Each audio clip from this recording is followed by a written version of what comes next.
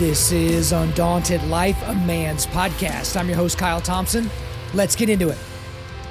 All right, guys, we got a special guest on the podcast today. His name is Jeremy Treat. So he is a pastor, author, and professor. He's a pastor for preaching and vision at Reality LA in Los Angeles, California. He's also an adjunct professor of theology at Biola University. So he is the author of a few books. So one is Seek First, How the Kingdom of God Changes Everything, The Crucified King, Atonement and Kingdom in Biblical and Systematic Theology. And then this book here, which is the thing that is the scaffolding for our conversation today, The Atonement and Introduction. So this book is part of Crossway's Short Studies in Systematic Theology series, which is designed to equip the church to faithfully understand, love, teach, and apply what God has revealed in Scripture about a variety of theological topics. And so today we really bounced around quite a bit, but this guy grew up in Alaska, grew up going to church, but didn't become a Christian until later in life. His parents moved to Seattle, and then he ended up settling in California, where he is a pastor now in Hollywood.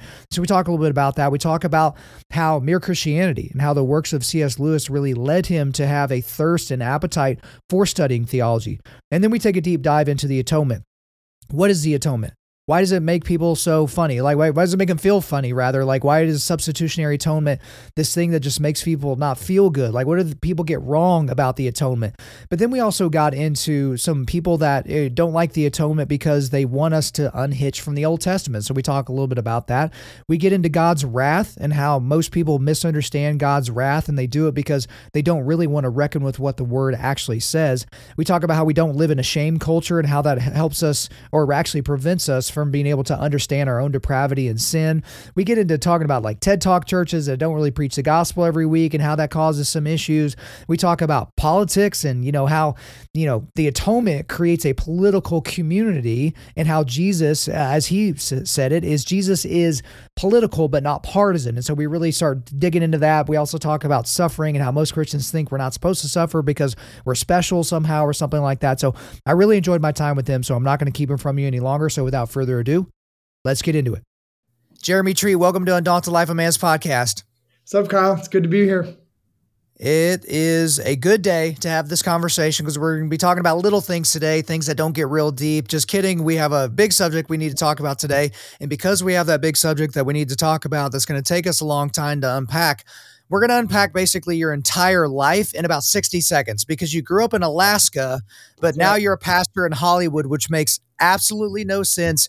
You have 60 seconds to tell me how in the heck that happened. Ready, set, go. Oh, man, 60 seconds. So I lived in Alaska till I was 12. My dad was a cabinet maker. His cabinet shop burned down. He ended up buying a computer store. That burned down. Picked up and left and just moved to Seattle, looking for a new place to live. We landed in Seattle. I did junior high and high school there. And then I helped plant a church in Seattle, was there for 7 years, ended up doing grad school in Chicago at Wheaton College, and came to LA. I've been here for almost 11 years now, and love the city, love pastoring, love what God's doing here. Well, I have one follow-up question. It seems clear like God communicates to your father via fire, because apparently every time he had a job, God's like, no, not that one. We got to burn that off. Like, has he had any more fires in his life other than the two you mentioned? Thankfully, just those two. But I tell you what, man, my dad's a fighter, and he's been through a lot, and he gave me a healthy foundation in life when he didn't have one himself. And so I'm super grateful for my dad. He's been pivotal for me in so many ways. Well, let's talk about a little bit of foundational stuff with your family, because you grew up going to church, but you weren't a Christian at an early age. And so, and kind of in my friend group, I have a lot of people that were Christians. They were at church while in the womb, and then they became Christians, really young, 5, 6, 7 years old. And so I don't hear from people that are in church their whole life. They're well-churched people that become followers of Christ later. So how did that kind of happen for you? Yeah, I mean, I grew up in church, and I would say my parents are great. Like, they love the Lord, taught me the word. But the churches that I grew up in when I was pretty young were, I would say, really legalistic. And honestly, I learned how to play the game. Like, I'm good at that. I'm good at kind of figuring out how to perform and doing that. And I would do that at school. I would do that in sports, and I did that in church. Like I learned like, oh, I talk this way around these friends and talk a different way around these other friends. And I think for me, it was honestly, it was when I realized the sin in my heart and my need for God's grace. That was like the key turning point for me, because there was a time where God exposed my pride. And I think I realized like I was a self-righteous Pharisee. And when I recognized that, and then I literally remember reading the scriptures and being like, oh, these are the people that Jesus confronts. Like Jesus goes hard at these guys. Like he's compassionate with the tax collectors and the prostitutes, but man, he gets these like self-righteous religious guys like me who thought that like God was lucky to have me on his team. And Jesus confronts him. And when I saw that and kind of recognized my religious pride and self-righteousness, I just saw my need for grace. And what was amazing was in that moment, it was like when I recognized how bad I actually was, it's like God's response wasn't to come and shame me or to reject me. But then I understood the gospel. It's like, oh, what I've been hearing is this kind of cheap, like Jesus died, blah, blah, blah, God loves you. All of a sudden it sounded so powerful because I recognized my need for it and then seeing God's love. And so, yeah, that really transformed me. So from that day forward, I feel like, God saved me, gave me a new heart, gave me a new purpose to live. And I feel like from that day forward, I've just been coming back to the gospel of like, how do I continue to live according to God's grace in Christ and how that impacts my heart and then every aspect of my life. Well, I think it's important too. Don't worry, we will get to later in this conversation talking about cheap gospel and how certain churches present that type of gospel. And I just posted on something on my Instagram here recently with this guy basically lighting, this old pastor that I'd never seen before, just lighting people on fire, basically saying we don't have preachers anymore, we have teachers. We have people that like to teach you about the gospel, but they're not preaching the gospel in a way that makes it sink past the intellectual stuff kind of buzzing around in your head and to hit you at a heart or soul level.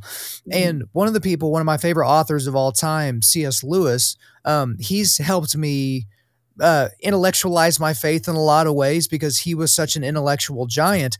And we have a book list on our website. It's the 100 books every modern Christian man should read list. And they're broken down into categories. So there's money and Christian and leadership and manhood and all that.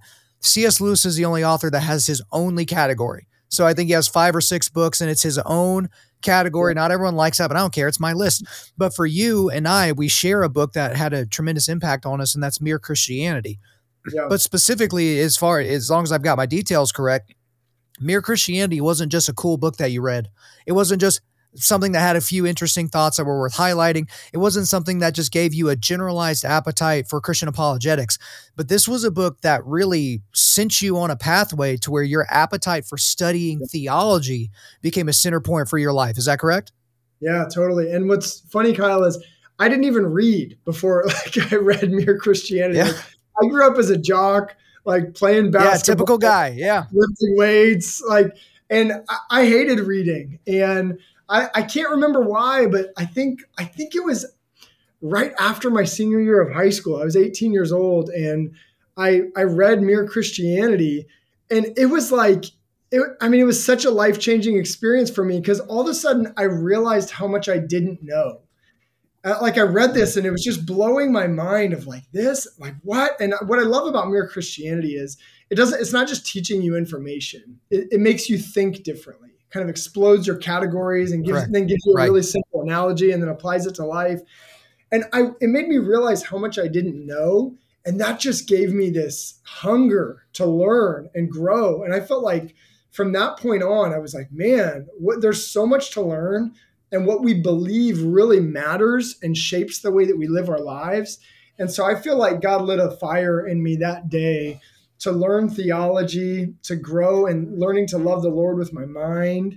And it hasn't stopped since then. So I'm so grateful for C.S. Lewis, grateful for that book. I had, just to kind of close the loop on this story, I had the sweetest moment when I finished my dissertation. I was doing my PhD at Wheaton College, and they have a place called the Wade Center where they have a lot of C.S. Lewis's memorabilia. So they have his original, the desk that he wrote a lot of his books on. They have the wardrobe from his house that he grew up in, all this kind of stuff. And I went in there and I wrote the last sentence of my dissertation sitting at C.S. Lewis's desk where he wrote a lot of his books. And it was that idea of like, man, it started there for me, that hunger to learn and grow.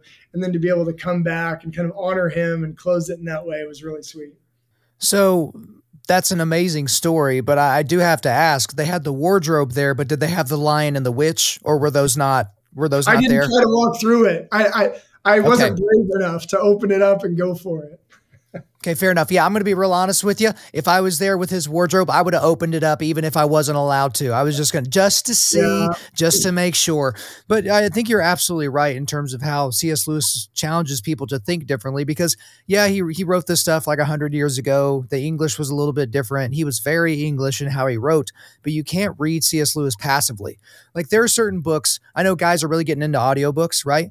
There's only a couple of categories of types of books that I can listen to passively. So literature, fiction, those types of things, history, those are things that I can listen to passively because it kind of presents a narrative. But something like this, like a book that's not thick, but it's like thicker than a Snickers in terms of its density of argumentation, like that's something that you have to read. And I'm so dumb. Like I will read a whole page and be like, if I had to give you a summary of that page to save my life, I'd be dead. I'd be dead in this exact instant. So I have to go back and start from the beginning here. But before we get into your book, and we're going to talk about a specific aspect of theology, Christians in general, Jeremy, get really freaked out by the word theology because they think of theobros. They think of heresy hunters. They think of these people that are just constantly using their correct theology to tell you why you're stupid and why you're doing it wrong. So that's kind of the aggressive side. But the other side is like, man, I'm just not smart enough for that. I'm not smart enough for theology. I can barely read the scripture and understand it. So theology is something that nerds go to college to learn. And like, I'm just not a nerd. I'm just a farmer. I'm just a guy that works in a factory, or I'm just a, teacher or something like that. I can't possibly dig into theology. That's for theologians. So what would you have to say to people that kind of have that mindset? Yeah, I mean, it bums me out. Theology has been given a bad name in a lot of ways. There's a lot of people out there with huge heads and shriveled up hearts who are going around using theology of just kind of shutting people down and crushing them. And I think that breaks my heart because that's not the way it's supposed to be. Theology is meant to help us love God and love people.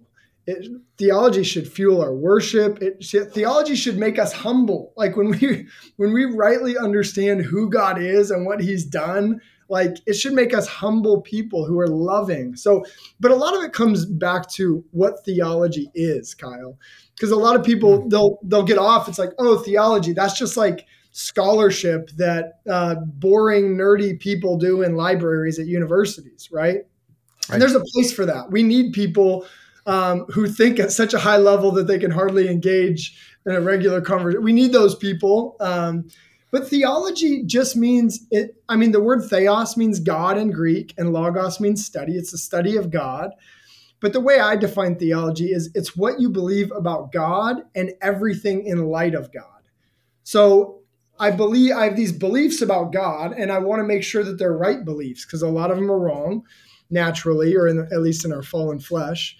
But then it's what we believe about everything in light of God. So our theology shapes the way that we think of the meals that we eat and the sports that we play and the work that we do.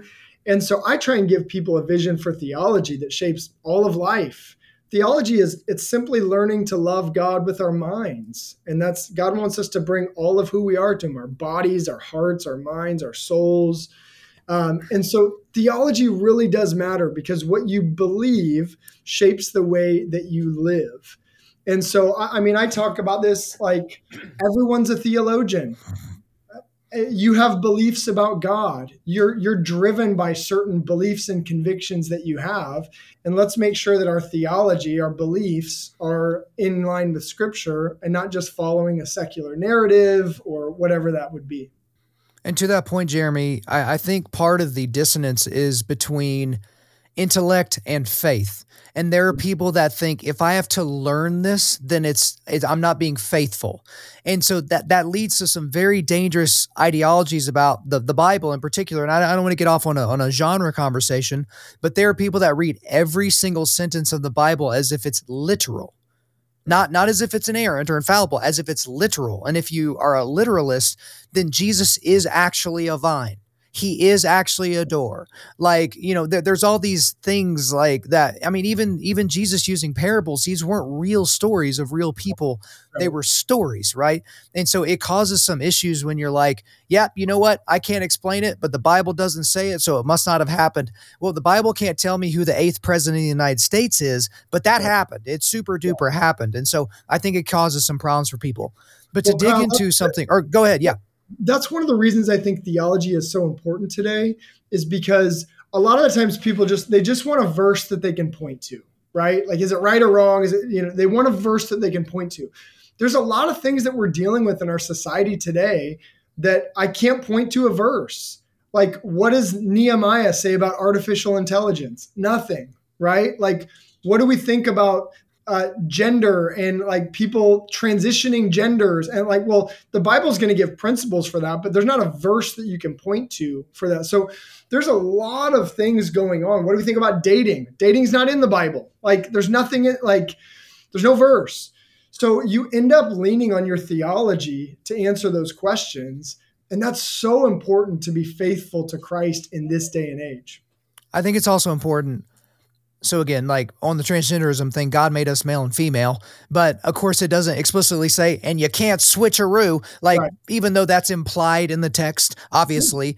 But the other thing I think it becomes a problem, and then we really need to get into business today, is that the scripture is not about us. I remember one of my favorite videos of all time that exists on YouTube is when inexplicably Stephen Furtick invited Matt Chandler to his church to deliver a sermon. And Stephen Furtick is sitting on stage like a weirdo. I don't know what he was doing there while Matt Chandler was talking. And Matt Chandler is screaming at the people of Elevation Church and saying, "You are not David." Like in the story of David and Goliath, the Bible is not about you. The Bible is about God. And so your problems at work or your relationship with your mother, that is not Goliath. And you are not David, and you are not going to go and throw a stone at it and something like that. And so Nehemiah, one of my favorite books of the Old Testament, Nehemiah can't tell us about AI, but it sure can tell us about preparedness, about what it means to be a man in a community that is prepared not only to work, but also to fight. But again, we're extrapolating things out of it that are life lessons for us today that don't necessarily coincide with the meaning of why that text is there in scripture. So that's the end of my commercial. And that's me dunking on whoever I need to dunk on. But we need to talk about this book that you sent me. I appreciate it. It's called The Atonement, an Introduction. Okay. And so it's a little bit longer than you would assume an introduction would be, but I think everyone gets the point. I want to read a quote from the beginning, and then we'll dig into why you actually wrote it. The crucifixion of Jesus Christ is the most significant event in the history of the world. By dying in our place, the Son of God accomplished all that is necessary for the reconciliation of sinners and the renewal of creation. But how could the death of a fairly unknown Jewish carpenter alter the course of history? Why could crucifixion of this man, when Rome crucified tens of thousands, bring healing and hope to the lives of others? How could a gruesome execution by the state be considered good news? To ponder these questions is to stumble into the doctrine of atonement. So why write this book? Why not write Atone? Why just write an introduction? Why do you have this personal interest in the atonement? What do people mostly get wrong about the atonement? Take it wherever you want to go. Yeah, I mean, I wrote this book because I think, like in the quote that you just read, I think that the cross of Christ is the apex of human history. And yet, I see a lot of people yawning over it. I see people running after and getting really excited about other things and not really seeing the significance of this. And honestly, one of the things I see is a lot of people having their theology shaped by reactionary debates on Twitter about social issues. And look, those social issues are important. We need to think about those things as Christians in accordance with God's word. But that's how people are forming their theology, is reading hot takes that go back and forth on this or that issue that's not going to be the issue in 5 years. And yet we neglect major doctrines of the faith, like the doctrine of Scripture and the doctrine of the Trinity and the doctrine of the atonement. So this is like cornerstone for all that we believe as Christians. And I especially see a generation that's not getting a foundation theologically. So that's why I wrote this. And that's part of why I wanted to write this as an introduction. I wrote this book thinking I want my mom to be able to read it and really like learn from it and grow and be able to apply it to her life. I didn't write this book to interact with scholars. Like I want this to be people in the church who say, I want to go a little bit deeper. Like I want to learn to use the muscle of my brain a little bit and apply that to how I relate to God and do it with a core subject like the cross. So that's why I wrote the book, hoping that people in the church could pick this up, read it, and start plumbing the depths of the good news of Jesus. Well, and I think one thing that's helpful with this is it is attainable for the layman. Okay. It's very accessible in how it was written. It does get heady, but that's why you have footnotes, because it's like, okay, if this particular line of questioning or argumentation is important to you or interesting to you, well, here, go read this 700-page book by some professor somewhere, and that'll give you a much deeper dive into that. But I think one of the problems with the atonement, outside of the fact that people don't know what it is, but let's just say with the population of people that do know what the atonement is, they at least tangentially understand what the atonement means theologically. We are really uncomfortable with the idea of substitutionary atonement. And so there's a quote in your book, a short one. It says this: in short, the means of atonement is substitution. Christ died in our place for our sins. Substitution, therefore, is not another dimension of the atonement, but rather undergirds all of the dimensions of the atonement. Why do you think, Jeremy, that people have such a hard time with substitutionary atonement? Is it because of our internal understandings of justice? Like if I commit a crime, it's not my wife that pays for it. Like if my child does something wrong at school, I don't get a spanking. Like, what is that? Is that kind of where it comes from? No, I mean, those arguments get lodged out there, but honestly, I think the reason that people downplay or deny substitution is because they have a weak understanding of sin. If you have a weak understanding of sin, then it's okay for Jesus to just be an example on the cross, that he's just giving us an example of self-giving love, of sacrifice, of identifying with the marginalized, and you just need to follow that example. But if you believe, like it says in Ephesians 2, that we are dead in our transgressions, that we're under the judgment of God, that we're blind to the truth, then we don't just need a good example for us to follow. We need a Savior who comes and dies in our place for our sins to blot them out completely. So I think those some of the reasons that you mentioned, people get into those is like, oh, how could he die in our place? I think there's good discussions around that. But Fleming Rutledge says this. I mean, she's a theologian who's functioning in like a mainline church where a lot of people don't like substitutionary atonement. And she basically says flat out, like they don't like substitutionary atonement because they don't acknowledge sin. And so I think if you really have a biblical understanding of sin, it's going to show you the need for Christ to be our substitute.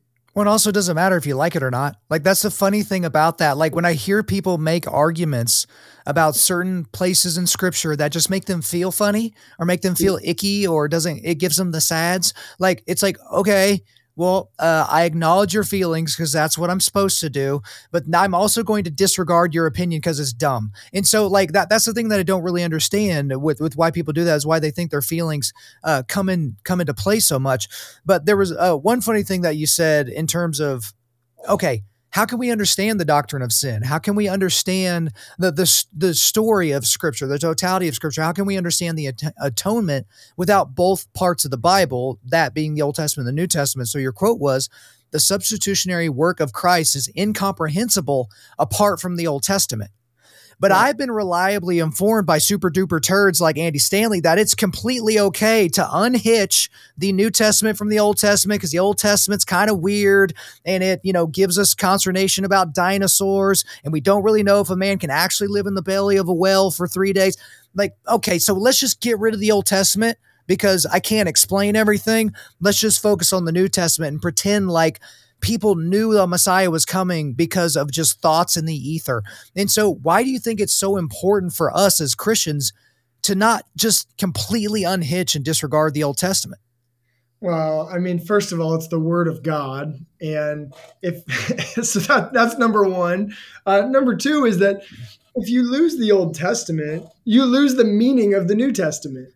Right. You don't know what you're looking for. What were the people looking forward to in terms of a Messiah? Yeah, when John the Baptist says, "Behold the Lamb of God," what does that even mean, right? If you don't have the Old Testament. When Peter says that Jesus is the Messiah, what does that even mean apart from the book of Isaiah and 2 Samuel? And so Jesus is a man with a story, and you can't understand who Jesus is apart from that story. Part of the thing with this is like when people say, "Oh, we don't need the Old Testament, we just need Jesus," which people have been saying since a guy named Marcion in the 2nd century. So it's not like This is new today. But when people say that, the problem is that, well, Jesus says you need the Old Testament. And Jesus literally... He quotes it all the time. Yeah, and Jesus says, you can't understand who I am apart from the Old Testament. I love the story in Luke 24, the resurrected Christ, he comes alongside of his disciples walking on the road to Emmaus, and they don't recognize him, right? So how does Jesus reveal himself to them? I mean, he could have had, lightning flash and the voice of God from heaven. He could have, it's the resurrected Christ. He could have said, guys, it's me, and the sun stops. He didn't do that. What did he do? It says he walks through the Old Testament with them and explains how the Messiah had to suffer and rise. And so if Jesus is pointing to the Old Testament saying, if you want to understand who I am, you need the Old Testament, who are we to argue with him over that? So that's especially true when it comes to the doctrine of the atonement. I mean, the word atonement comes from the Old Testament. Everybody's favorite book of the Bible, Leviticus, right? It doesn't make sense what Jesus accomplishes on the cross and how he forgives our sin, what kind of reconciliation we're talking about. We're not just talking about generic reconciliation, like two parties who have been separated. No, covenant. We have a covenant relationship with God that's broken with sin, and we're reunited with God in that covenantal relationship. And that's what the cross accomplishes. So yeah, we need the Old Testament. If not, we'll just read whatever we want into what the New Testament talks about with the cross. Which is everybody's favorite theological Olympic sport, which is reading into the text what they want to be there. It's like, I wish it said this as opposed to this, which makes me not feel so good. But for the last several months, Jeremy, I've been studying Matthew because we do something on our show called The Forging Table. And every Sunday it's me and 3 laymen. So no fancy degrees. We're not professional Christians. And it's just me and 3 laymen that can read, talking about the scripture for, a book at a time at an hour at a time. And when you read through Matthew, which was written for a primarily Jewish audience, and you see the sheer number of references to the Old Testament and the references, specifically to Isaiah, it's like, imagine not having the Old Testament. You would be like, what are they referring to? That would be the obvious question that would come to mind. So if you unhitch, it's not a good idea. So I thank you so much for agreeing with me that Andy Stanley is a super duper turd. You said it yourself basically just then, right? So we're going to clip that out, make sure it goes out on the internets. But we need to talk about something else right now. Let's talk about wrath. So that's another thing that makes us feel very uncomfortable. But I guess this can be part of our discussion with wrath, there was 2 different sentiments expressed in your book that I thought were contradictory. So I want you to kind of clear this up for me because I think I may have missed something. So let me read this paragraph here. God is a good king who loves his creation and is therefore opposed to that which violates its goodness. Because of his love, not in spite of it, God responds to sin and wickedness with anger. God's wrath is not a divine temper tantrum, but is rather his holy, settled opposition to that which seeks to corrode his creation. God's response to sin, therefore, is judgment, punishment, wrath, a curse, exile, and ultimately death. This is the penalty of sin. So, right, I'm there with you, and you made a bunch of scriptural references there on that last sentence that I just didn't want to read, but you make that argument. But then a little bit later on in the book, you had this one sentence that just stood out to me because I remembered that other paragraph earlier in the book, but the sentence was this: we must understand that wrath is not an attribute of God. And so seemingly you described in detail with scriptural references how wrath is an attribute of God, but then you say explicitly that it's not. So help me reconcile. Yeah, great question. What I mean when I say wrath is not an attribute of God is that it's not an essential attribute to his character, meaning that before the creation of the world, God is love, right? God is holy. God is pure. Father, Son, and Holy Spirit in perfect harmony, union, love. God didn't have wrath before the creation of the world because there was no sin to get angry at. There was no injustice to punish. So wrath is but God is holy. He's pure. He's set apart. Like that's his character. So wrath is God's response to sin in a fallen, broken world. So I'm not saying anything against the wrath of God. Like in the first quote that you mentioned, I believe in the wrath of God. I believe it's a very important theme in scripture, and it's important for understanding what Jesus accomplishes at the cross. I'm just saying it's not something that's essential to his character. It's his response to sin in a broken world. Does that make sense? Yeah, it absolutely makes sense. And I figured you would answer somewhat like that, but just in case you didn't, I was ready to defend you if you did a crappy job of defending yourself, because this was a great quote that I loved whenever you're talking about the wrath. And so I'll just read this quote here. I especially love the first sentence. This dichotomy arises from a sentimentalized view of love and a caricature of wrath. In our society, love is often reduced to affection or affirmation. To love someone is either to have warm feelings toward them or to affirm them without conditions. And when people in our society think of the wrath of God, they imagine a red-faced deity with a bad temper and a short fuse. This irritable God lashes out with uncontrollable rage and finds pleasure in punishing the wicked. These understandings of God's wrath and love are grossly unwarranted. And the thing I like especially about that quote, Jeremy, is yes, we of course have a very sentimentalized view of love and a caricature of wrath. And also we anthropomorphize everything. And so anthropomorphy is where you basically give a non-human thing human characteristics and human feelings. So no, people, your dog is not sad. He's not thinking about you all day long. He's just being a dog, right? Like that's what he's doing. The animal is not giving you affection in the way that a image bearer of God can be giving it to you. But in the same way, we tend to, I guess, downgrade what what these things end up looking like. So does that kind of make sense? Yeah, and I think the anthropomorphic point is important because it's hard for us to imagine a perfectly pure wrath because we've never really seen that in a human. Right? Like we can have righteous anger, but like I'm a complex mixed person. Like I've always got a little bit of pride, a little bit of like whatever going on, like mixing in with that. And so we think of wrath and anger as like irritability, short fuse, self-preservation. God's anger is a perfectly pure anger, and it's perfectly informed. It's never unloving. I love how God presents himself, the Lord, merciful, gracious, slow to anger, and abounding in steadfast love and faithfulness. And so I think it's hard for us to understand that with God because it's so hard for us to see it in a person.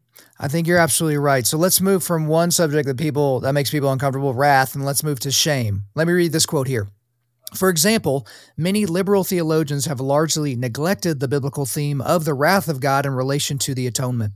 Many conservative theologians have ignored the biblical theme of Satan's dominion. Both sides, at least in an American context, have overlooked the important place of shame in Christ's work. We must seek to uphold the many dimensions of Christ's work and do so with integration and balance. So obviously I'm okay with integration and balance. I ping way more conservative politically. A lot of people ping that way as well. And we'll get into politics here in just a second. But I think overall, the lack of shame in our culture is doing a tremendous disservice to all of us in culture, because there is no shame anymore. Because we are to shout our abortions now. We're not supposed to feel shame about something like that. We are to shout about what we prefer to do with our genitalia and who we prefer to do that with and whether or not we want to keep them, right? Like, we're just supposed to shout that. There's no shame in culture. And if you do try to shame someone, you're seen as this evil person. Like, how dare you shame them for their choices? Love is love, and all truth is relative, and these types of things. So talk to me a little bit more about how shame works itself out, not only in a theological context but in our world today. Well, shame, yeah, I think it's really important for us to understand this, because when the Bible talks about the cross, we in the West, in like America especially, we end up going to these kind of legal categories and usually talking about guilt. And Jesus died for forgiveness, and so I can be justified. This is kind of like legal courtroom terminology. But here's the thing.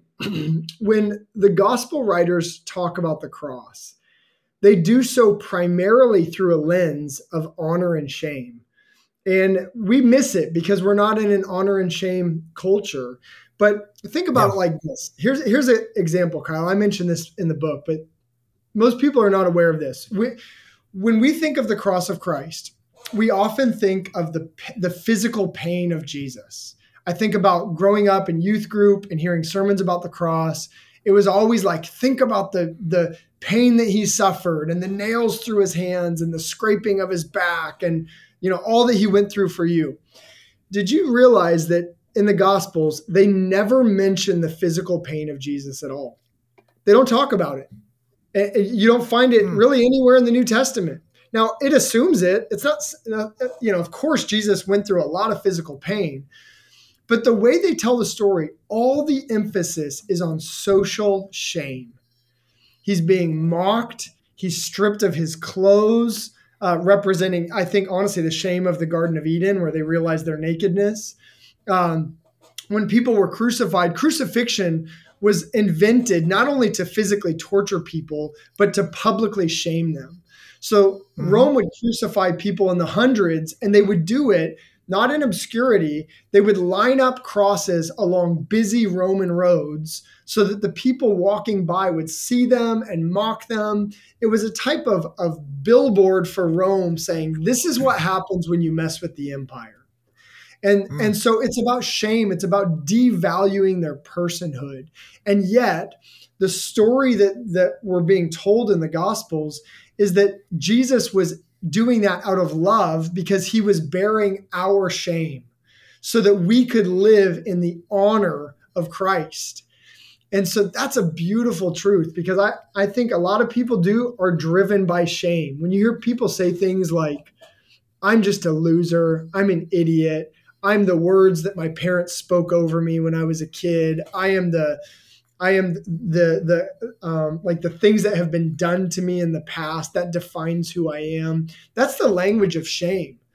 And the cross tells us not only that Jesus bears our guilt, but also that he bears our shame. He forgives our sin, and he deals with the sin that has been done against us as well. So, man, that's beautiful news. Well, and I think we allow that because we almost encourage that loser mindset, because when somebody expresses these opinions, we respond with, oh yeah, and we validate them in their feelings and, hey, let's talk through that and blah, blah, blah. And I understand there's a way of doing that, but I just got a DM this morning from a fan that's basically some of the same stuff that you said. He's like, man, I'm a loser and I keep messing up. I keep blah, blah, blah. And he's like, what should I do? And I'm like, you know exactly what you should do. Stop doing the stupid crap that you're doing. That's exactly what you should do. Like, you should feel shame because you're making really big mistakes. Like, stop making those mistakes. It's like when people are like, man, I really wish I could get better at running. What should I do? I don't know. Put on running shoes and go run. Like, yeah, you can, like, when you're getting in the elite levels, you need to really maybe get some coaching and some direction.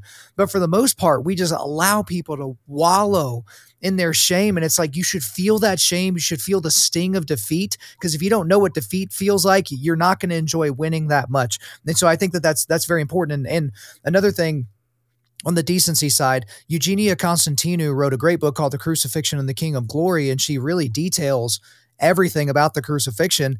And maybe the only decency they allowed Jesus to have was that they didn't, what she gets from her scholarship, they didn't actually crucify him naked, because that was the one thing that the Romans would allow the Jews, as they were crucifying one of their people, is that they wouldn't strip them completely naked because of the Jewish views on decency and in public nudity and those types of things. But yeah, you're exactly right. I never quite put that together in terms of, yeah, they don't describe how Jesus felt physically, but they were kind of alluding to what was happening to him and likely happening to him emotionally as well. Yeah. So let's transition to talking about something I kind of alluded to earlier, but I wanted to kind of get back to. And I'll read this quote and then it'll launch us into the discussion. Each Sunday, the church gathers to retell the story of the gospel and recenter our lives around the God of the gospel.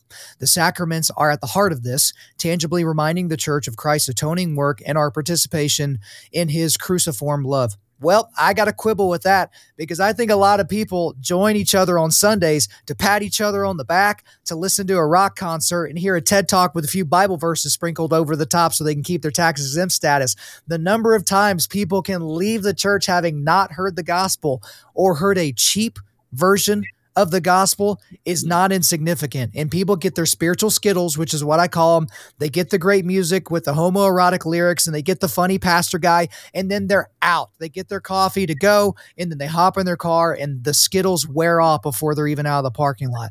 I think that's one of our main problems right now, is we don't have a full-throated gospel that is presented every single day in most American churches. What say you? Yeah, I mean, I agree. I think Scripture is really clear that what pastors are called to do is to preach the word. We're not content creators. We're not supposed to be tickling people's ears, telling them what they want to hear. We're not entertainers. We're not comedians. We are heralds who have been entrusted with a message.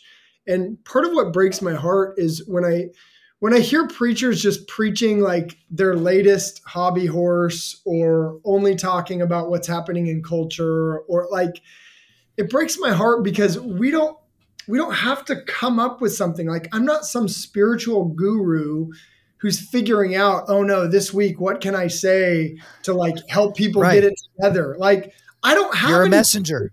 Yeah. Like, I don't have anything that, like, my opinions are nothing.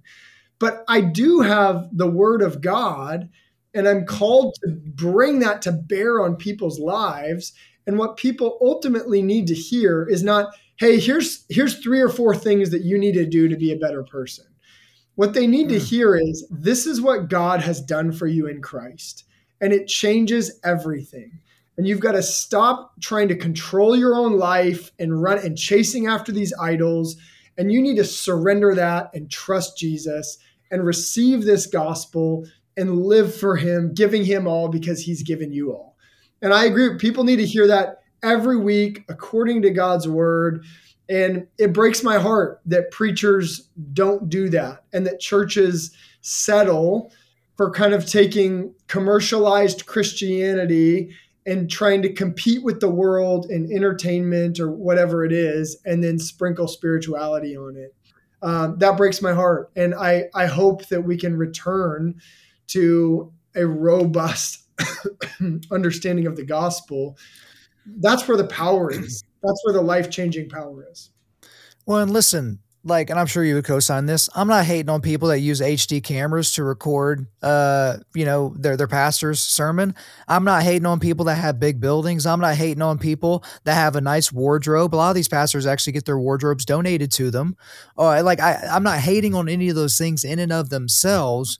What I'm hating on is the message that's being, presented on that high def video from that stage while wearing those clothes, because it's like, yes, if it is, here's 4 ways to be better at life today.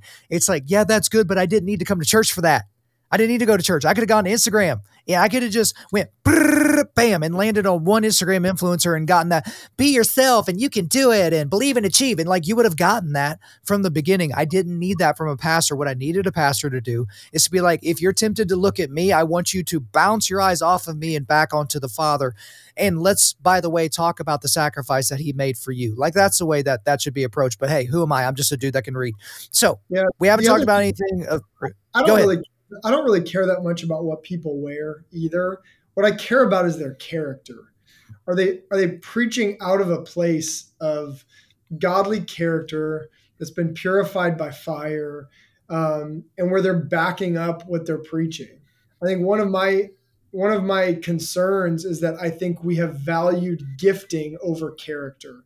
And so you get people who have platforms and who are dynamic, and yet they're not cultivating the character. And so what happens is when that leads to living a double life or some kind of scandal, then you have a bunch of wounded, confused Christians behind them saying, I had an experience with God, but it came through this person who wasn't even believing it or living it out themselves. And what do I do with that now?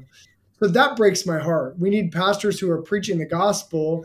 And yeah, it doesn't matter to me whether like the production quality of what you're doing. I think there's a place to invest in that, and there's good reasons to and bad reasons to. But we need people of God who have godly character, who are preaching the word. I absolutely agree with you. And that doesn't mean that pastors won't be people that make mistakes. But there's a difference between a pastor that, whoopsie, said something from the pulpit that he probably shouldn't have said and he has to apologize for it later.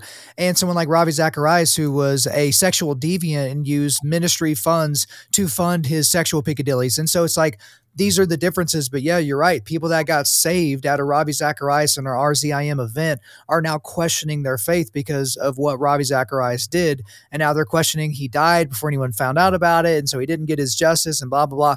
It just creates a whole lot of a mess. So I don't think we've talked about any incendiary or controversial subjects yet. So let's talk about politics. Let's just go ahead and dive headlong into that. So let me read this quote here. The politics of Jesus must be clearly distinguished from the political landscape of America, lest one be tempted to merely place Jesus on one side of the political aisle. Jesus is political, but not partisan. He is neither a Republican nor a Democrat. Jesus is King of Kings and Lord of Lords. Our goal, therefore, is not to locate Jesus on the political spectrum of left and right, but to recognize that Jesus is creating a different kind of community altogether. The Son of God is not campaigning for a party. He is building a kingdom. Well, Jeremy, my problem with that, though, is elections happen. And the choices typically come down between a candidate with a blue tie and a candidate with a red tie. And those are the two dominant parties. If you vote libertarian, you're basically just chucking your vote into a dam like every time you do it. So congratulations, losers. But it's like at the same time, if you read the Bible and you try to locate a party platform, so taking it the other way, so not looking at left, right, and seeing where we place Jesus, let's just take one very obvious example, the subject of abortion. And so you cannot be a nationally elected Democrat, and be okay with any type of regulations on abortion. You just can't. Same thing on the other side with Republicans.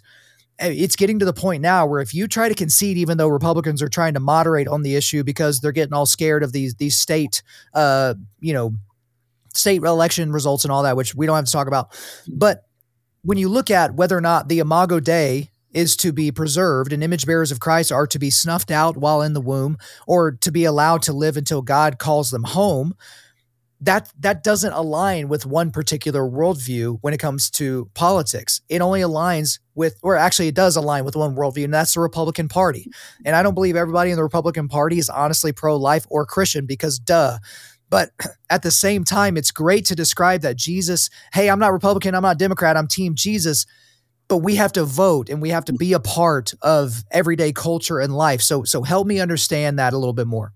Yeah, I mean, so at the end of the day, we have to vote. And I think Christians need to make sure that their faith is shaping their politics and they vote according to their conscience.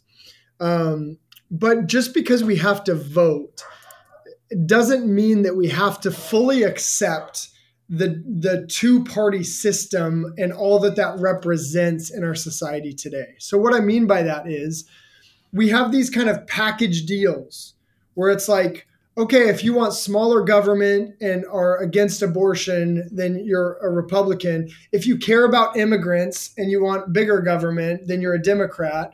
And you end up like, okay, if you're against racism or you're here, if you're like, and the problem is, I say, if if the kingdom of God doesn't fit neatly into one of those categories, then I say I don't submit to the categories. Like I care about the unborn and I care about the immigrant. And if you're telling me I have to choose between those two, I say Jesus is Lord and I'm following him.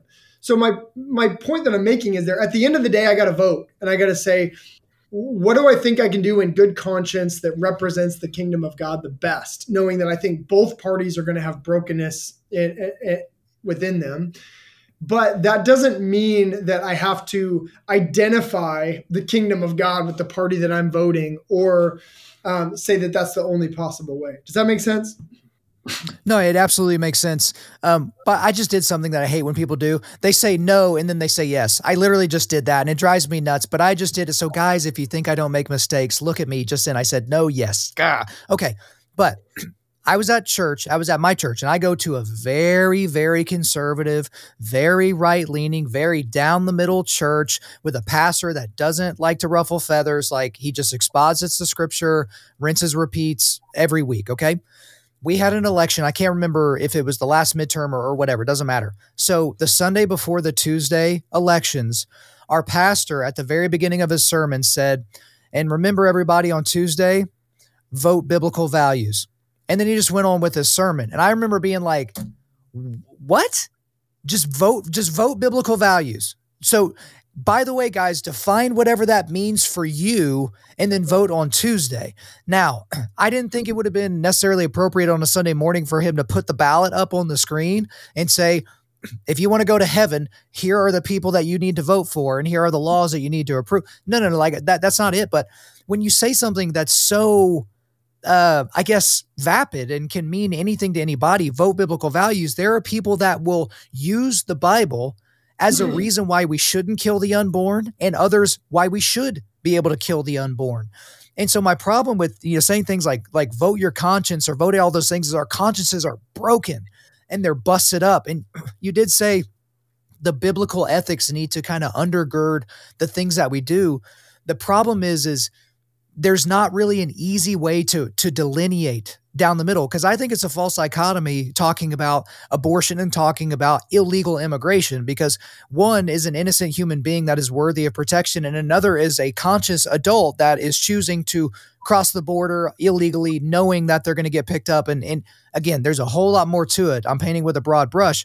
And so I guess that's my problem is like, how do we live out as a Bible-believing, gospel-centered Christian, vote your conscience or vote biblical values? Because gosh, it just doesn't seem very clear.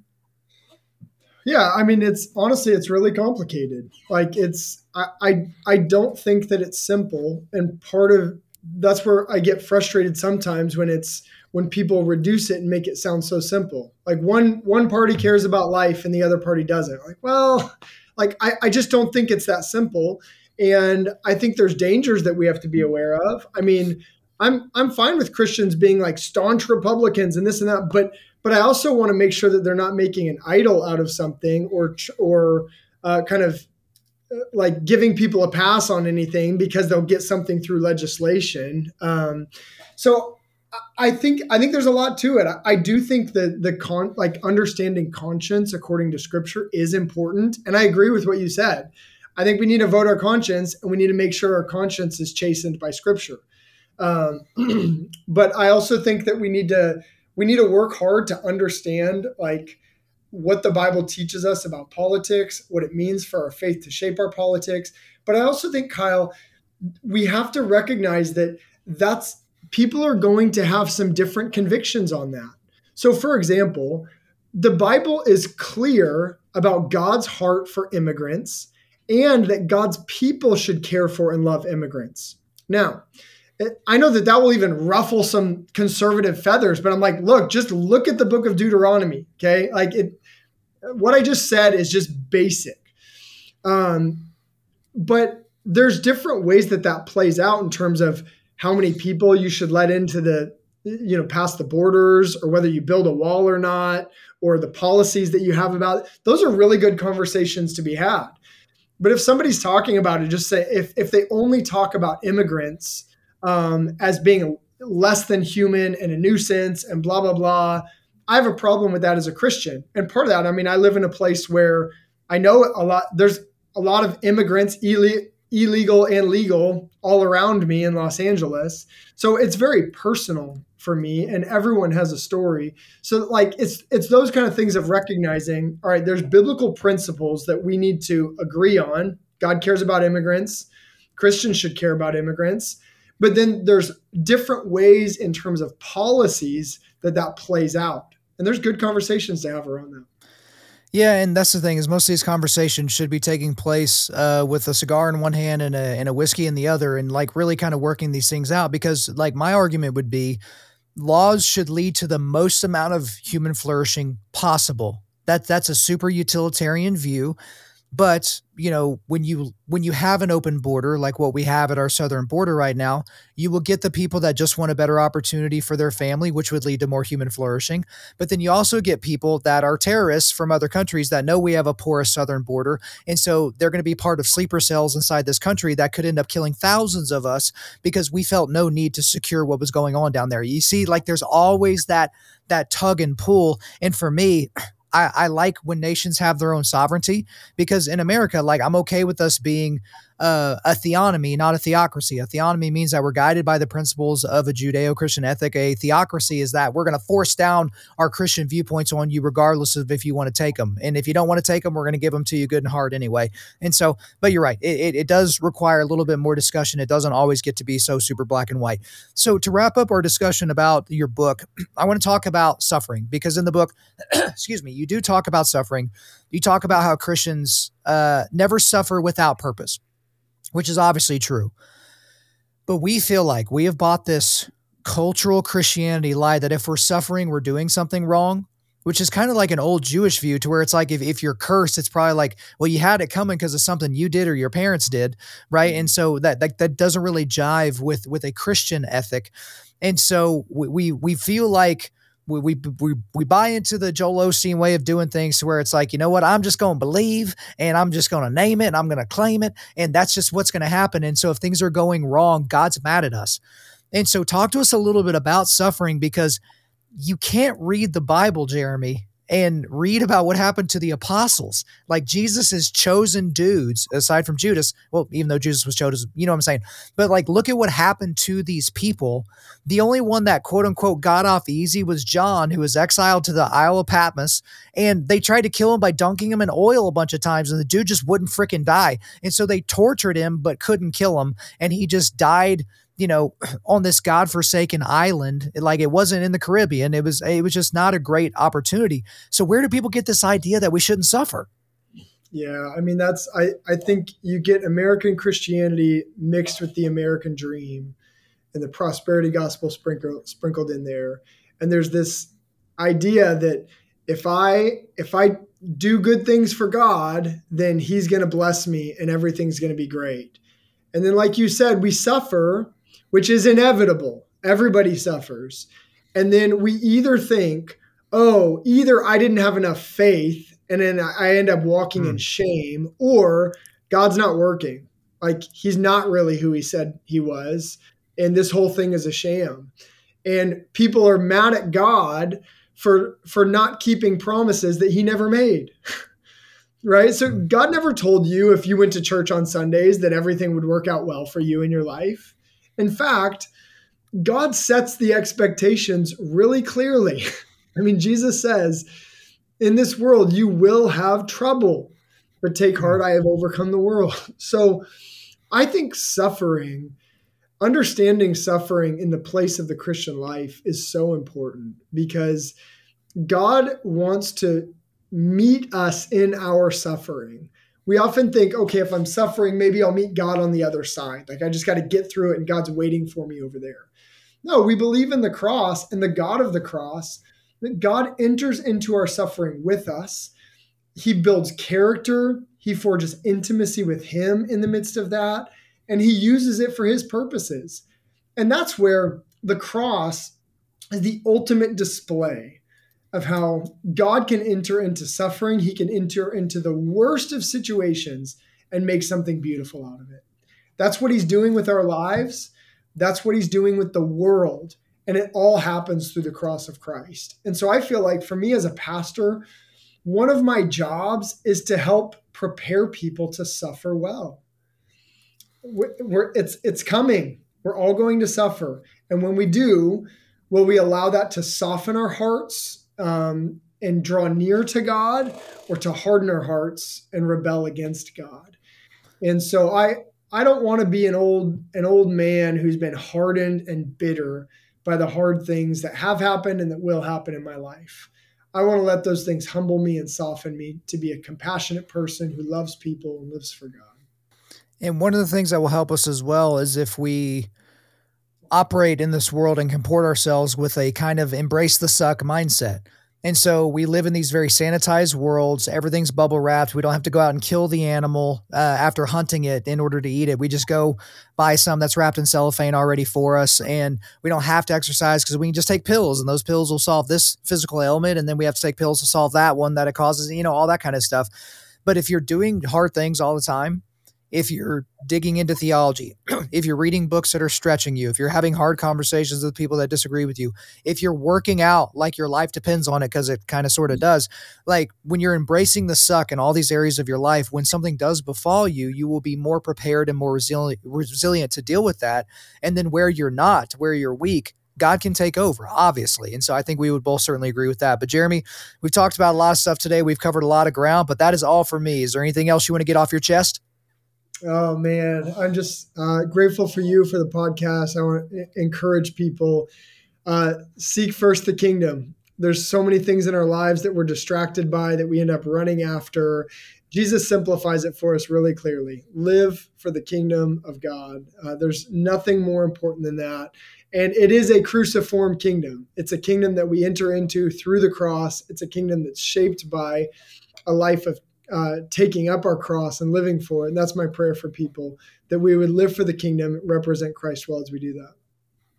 That's a great place to leave it. Jeremy Treat, thank you for coming on Undaunted Life of Man's podcast. All right. Thanks, Kyle. There you go, guys. Hope you enjoyed my time with Jeremy Treat. But before we let you go, we are going to do a quick resilience boost. At Undaunted Life, our mission is equipping men to push back darkness with content that forges spiritual, mental, and physical resilience. So I've got a link to 3 different books of his. So the Atonement and Introduction, which is what we talked about today, but also the other 2 I mentioned in the intro, Seek First and The Crucified King. Thank you guys so much for listening to this episode. Wherever you're listening to this, please subscribe, rate, and leave us a positive 5-star review. If you want me to come speak live at your event or on your podcast, just shoot me an email to info@undaunted.life. That's info@undaunted.life.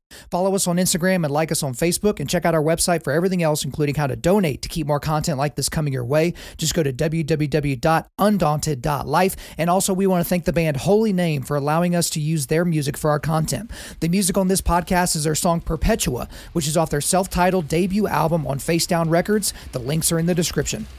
I'm your host, Kyle Thompson. Remember, keep pushing back darkness, keep forging spiritual, mental, and physical resilience, keep seeking the Lion of Judah.